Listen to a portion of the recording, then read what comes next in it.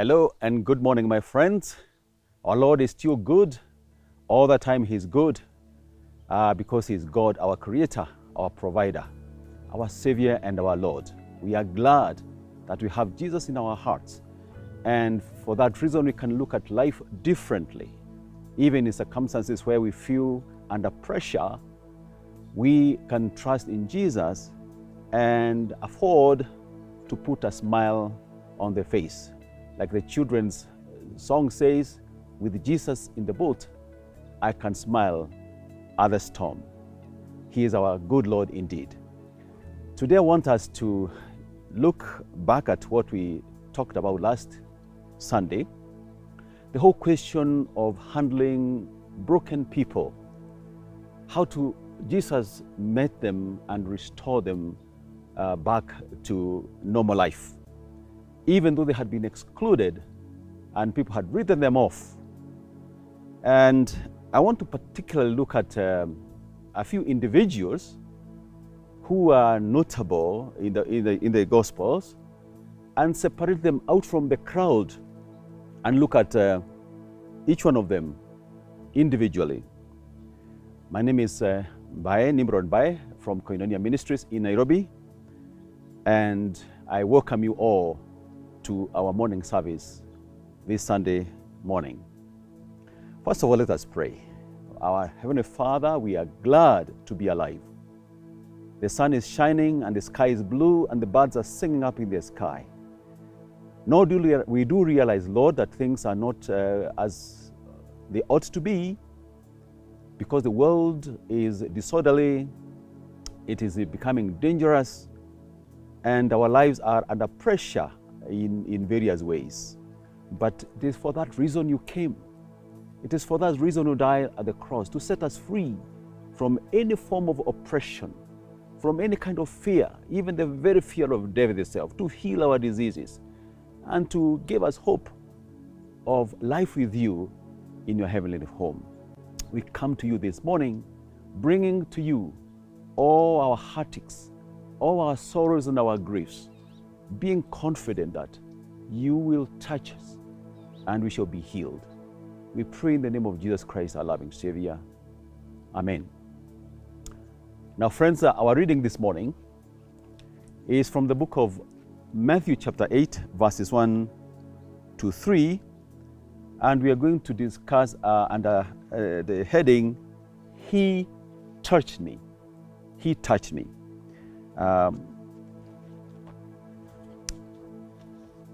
The Word of God says,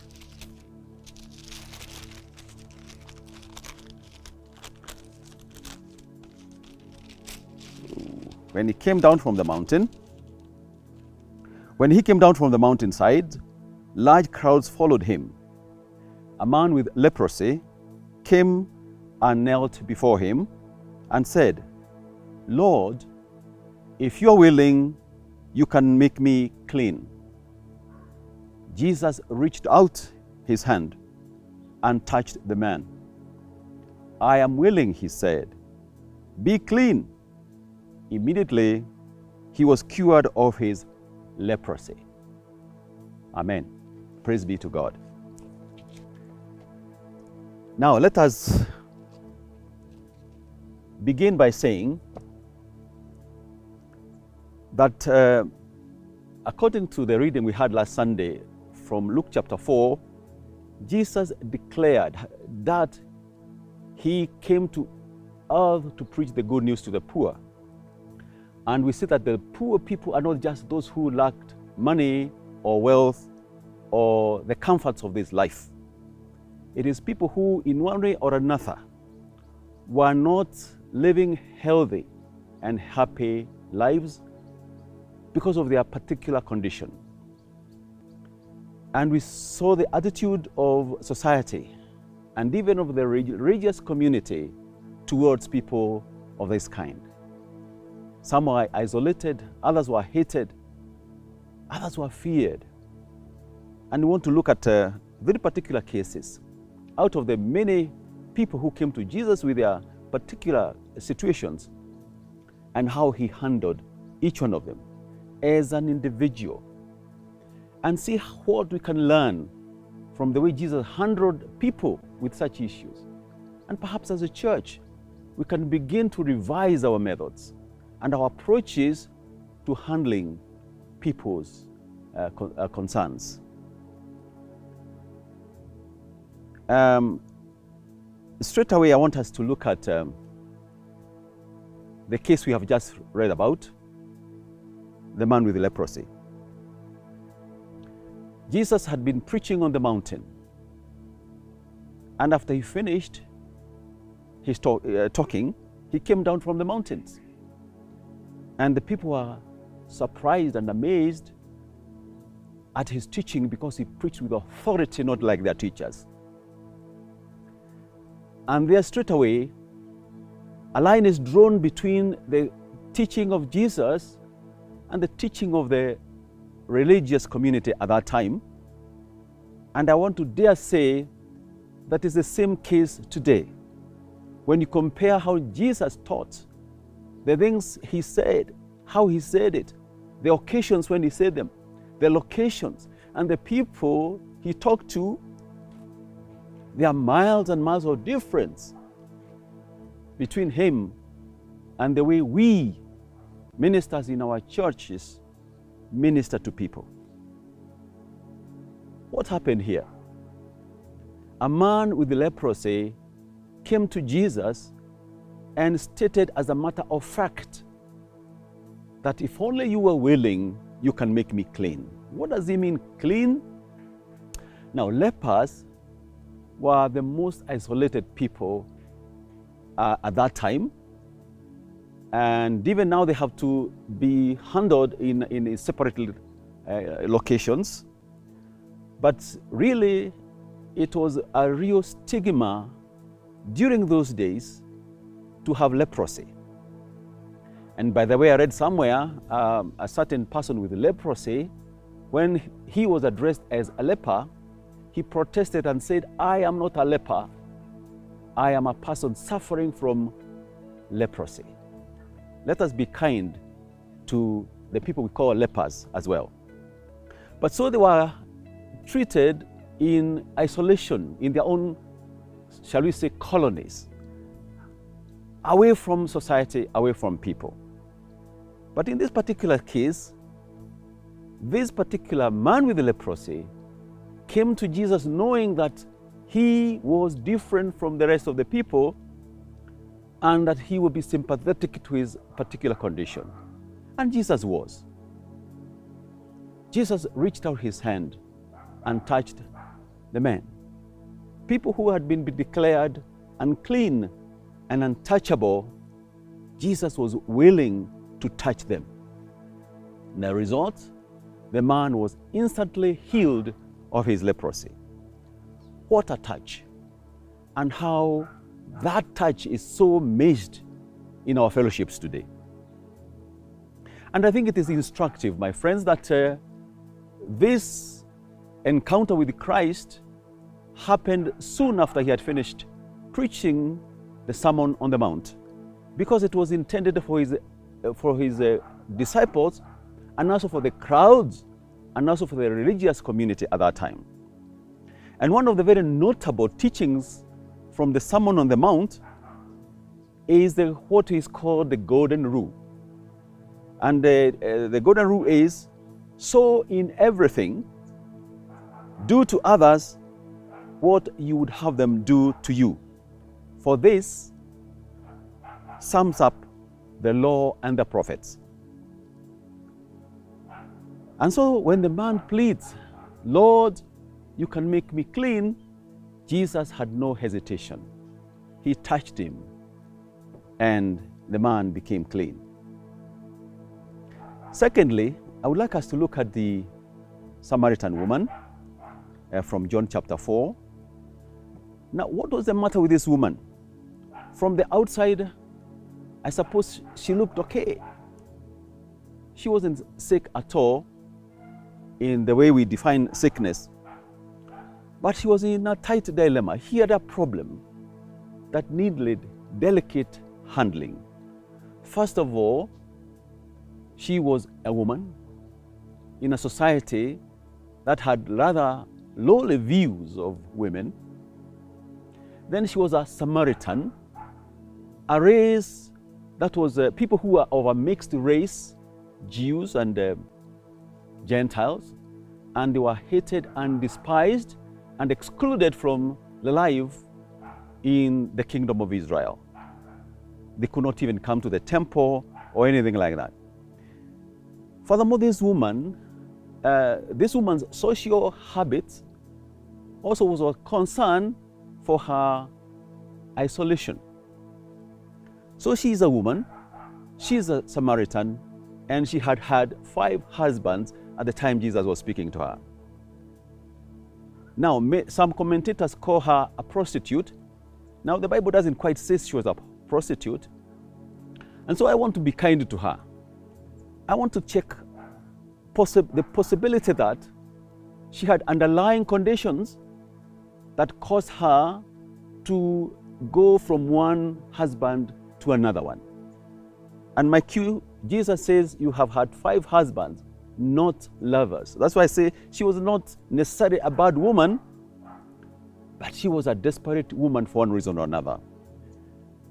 Now, a story is told of an American professor at a Bible school who was teaching on this subject, and he asked groups of people to look at this woman, or the students to look at this woman, and come up with their feeling. What kind of person was she? What was her issues? And a group of African students got together and very quickly came up with a response. This woman had no children. That was a problem. Now, I don't know whether that was true or not, but I want us to look at our society, my friends, especially our traditional societies.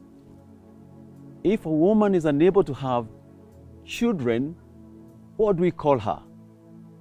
Barren, useless. Remember the story of Hannah in the Bible. Her co-wife, Peninnah, was full of hurting words, despising her and calling her names. And so we tend to do even today. We treat women who are unable to have children as if they are worthless. Now, so this woman was probably, if that was the case, she was probably heartbroken. She was probably suffering from a kind of depression. She was looking for somebody a man who would love her and accept her as she was. And she moved from one man to another one, and she couldn't find one who would love her except Jesus Christ, who met her at the well and spoke to her tenderly and gave her significance and also gave her something to do. And she went into the village and gave her testimony to the village, and through her, the whole village came to Jesus, and they heard the word of God from the very lips of Christ, and they became followers of Christ. Now, friends, this is the work of the church. We are to bring people to Christ, whatever their condition, whatever their situation, and let Jesus touch their lives. We should not stand in the way. We should not erect barriers between people and Christ. Let them come and present their case to Christ. Let him be the judge. Nobody has appointed us to be judges. We are mere messengers. Now, let's look at the case of a man this time. Another man, Zacchaeus. Now, the dream of every young man who is in school or college is to graduate and go out and get a good job and a good salary and live well and go up the ladder of success and promotion right to the top. Yeah, the sky is the limit. And Zacchaeus, from the outside, Zacchaeus looks like he had made it. He looked like a wealthy and successful career civil servant, a tax collector, a chief tax collector. But in actual fact, this man was regarded as a turncoat, as one who had betrayed his people by working for the hated and despised Roman authorities. And furthermore, he was a collector. He was demanding taxes on behalf of the colonizing authority.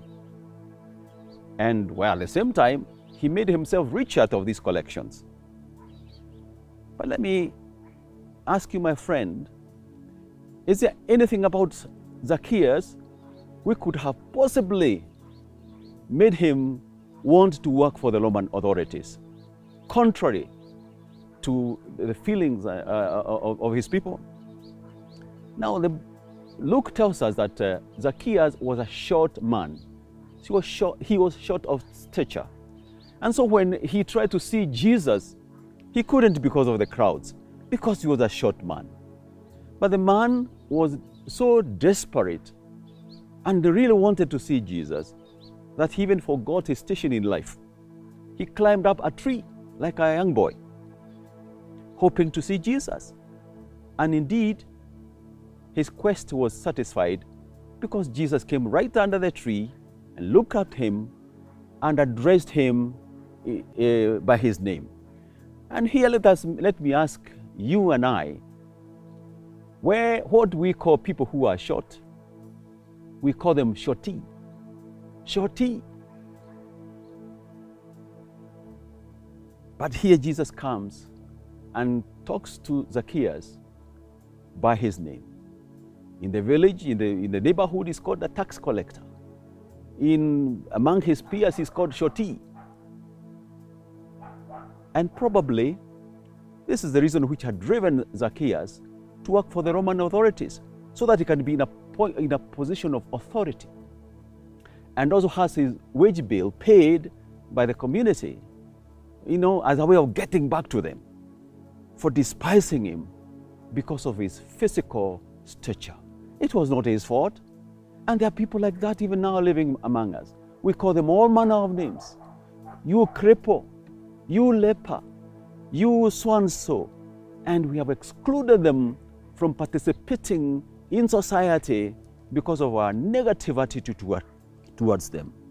Christ came and made a difference in the lives of the people he met, and he touched them. Now, there are so many other cases like that, but I will just skip a few of them. But I want in passing to mention the woman who had an issue of blood for a whole 12 years. The law provided that as long as the issue of blood persisted, he was to be excluded from society. But she touched Jesus and she was healed. And then there was the case of the demoniac who had a legion of demons in him. He lived among the tombs and he was naked. And when Jesus came to him, Jesus healed him instantly, and he became an instant evangelist. He went back to his hometown and preached throughout the city, telling them about Jesus. I want us to talk about another case in the Old Testament. Jesus was not physically present, but his spirit was present. I want us to talk about the case of a person called Mephibosheth. Mephibosheth was Jonathan's son and grandson to King Saul. Jonathan, as you know, was a friend of King David.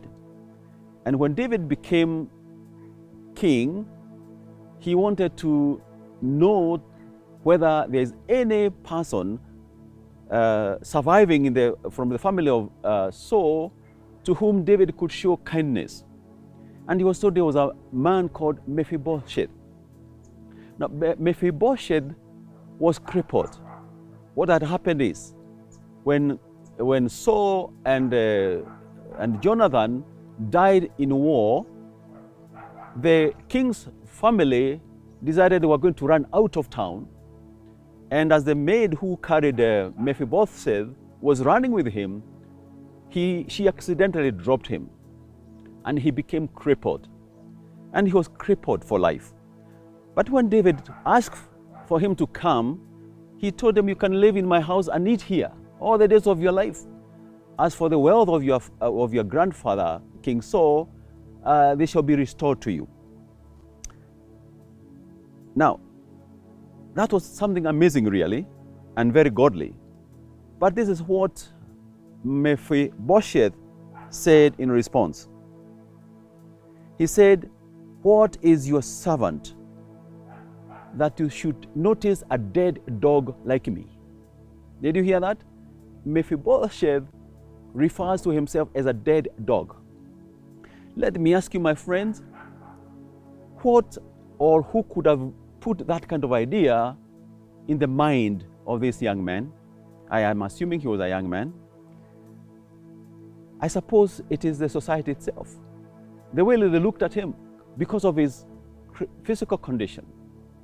And he came to look at himself as a dead dog, a good for nothing. But look at the kindness of David. And David actually did mention he wanted to show this young man the kindness and the love of God. And it made all the difference in this person's life. Now, from these stories, I believe you can see what my aim is. The topic of our discussion is, "He touched me." And my argument is this, my friend. If there was anything that is lacking in the church today, it is the human touch. It is a place where people can come with whatever condition they are in and receive acceptance. Those who are rejected in the world, from the world, those who are excluded because of their gender, because of their sickness, because of their race or tribe, because they are poor, or because they are ignorant, they are illiterate, they cannot read and write.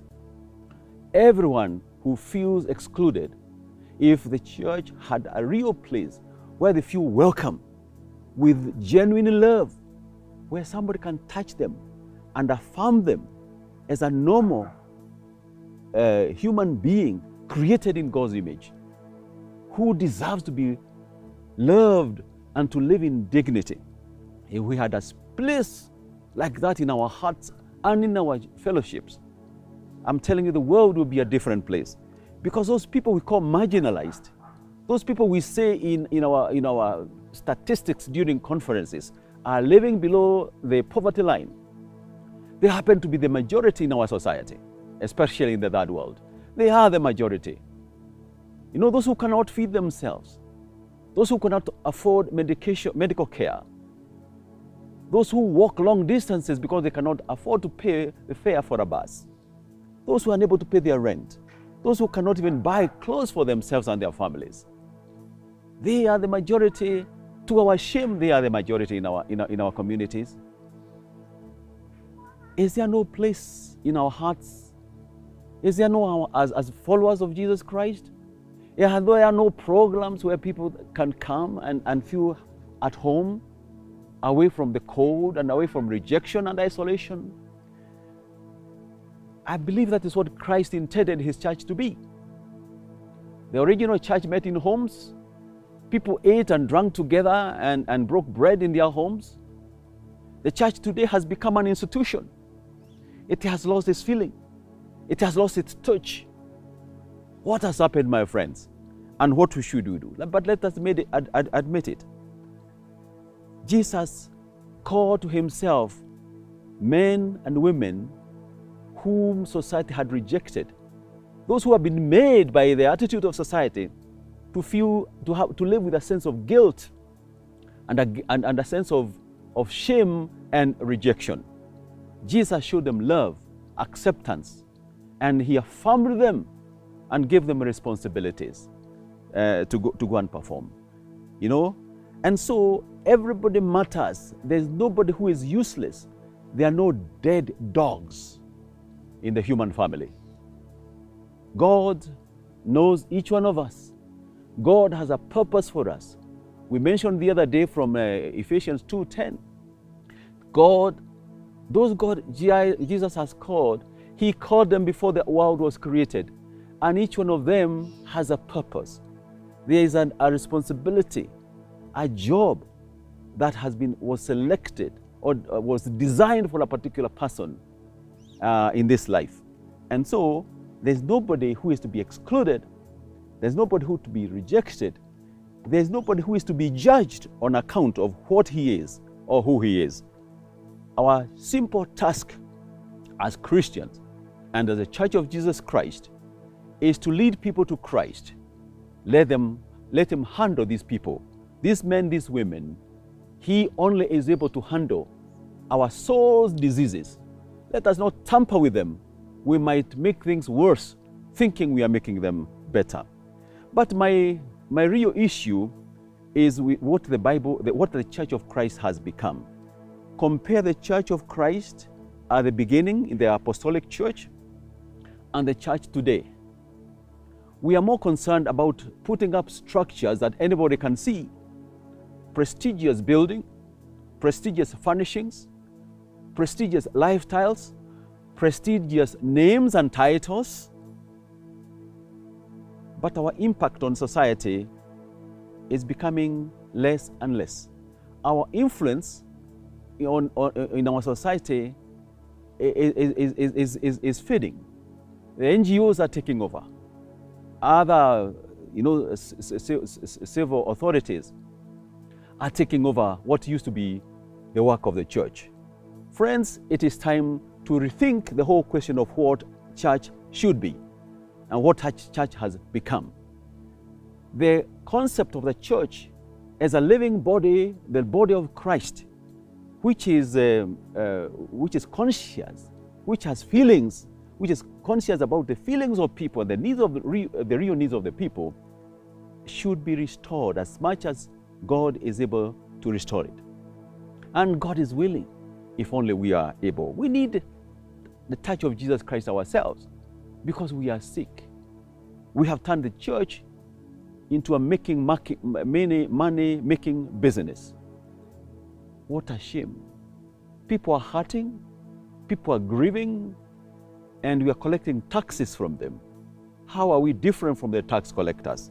How are we different from the priests and the Pharisees and the Sadducees and the teachers of the law who lived on the sweat of the people when they vowed and the Roman authorities had bled them dry by heavy taxes?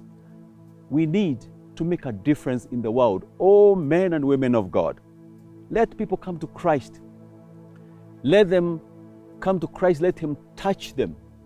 Now, you remember the story of the children, parents bringing their children to Jesus Christ so that He could touch them. And disciples said, no. He rebuked the parents. They rebuked the parents. Go back.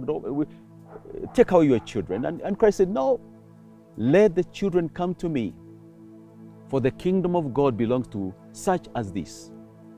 You see, my friend, the difference between the church and Jesus Christ? We decide on behalf of Christ that He should not be bothered, when in fact He wants the children to come to Him so that He can touch them, so that they can be affirmed as members of the human race. So now, my friends, this is what I want to leave with us here. I want to say that the church must come down from the mountain to where the people live, where the people labor and toil. We must get involved in the daily struggles of the suffering masses. We have to be their spokesman. There's a group called civil society that handles people's social issues. My friends, if you look back at history, you will see that the church was the very first civil society. And over the ages, the church has always interceded on behalf of the people with the governments and with God. Now that role, we are surrendering it to other social groups, even to the internet. We must insist on the preaching and teaching of the authentic gospel of Jesus Christ and apply its values and its principles in practical terms that offer solutions to people's daily lives and the challenges of this life. And finally, I have already said, but let me say it again, Let the people come to Jesus. Let us not erect barriers between the people and their Savior and their God. Let everybody, every needy person, therefore, feel that they are loved, they are appreciated, and they are welcome to Christ, for he says, "Come to me, all you who are weary and burdened, and I will give you rest." And as I conclude, I want to invite all of you who hear this message, and all those who will hear this kind of message elsewhere, to know that Christ invites you as you are. Come to him, and come right now. Now, in response to guilt, Jesus forgives sins. In respect to rejection, Jesus is welcoming and says, "Come to me, all of you." As far as shame is concerned, remember that Jesus himself took away our shame when he was stripped naked and hung on the cross like a criminal. So he takes away our guilt, he takes away our shame, and he takes away our rejection. Come to Jesus, my friend. Come to him and receive forgiveness for your sins. Ask him to come to your life. Bring him all your needs. He will handle them. Bring to him the heart in your heart, the grief, the pressure, the oppression, the exploitations that you have suffered in this, our society and our community. Jesus will touch you. Let him touch you and make you whole, as he did for the people we have just considered. Let them, every needy person, adopt this as their testimony. He touched me. Oh, he touched me. He touched me, and all the joy that floods my soul, something happened. And I know, oh yes, I know, he touched me. And may God bless you. My friend, come to Jesus today. Amen.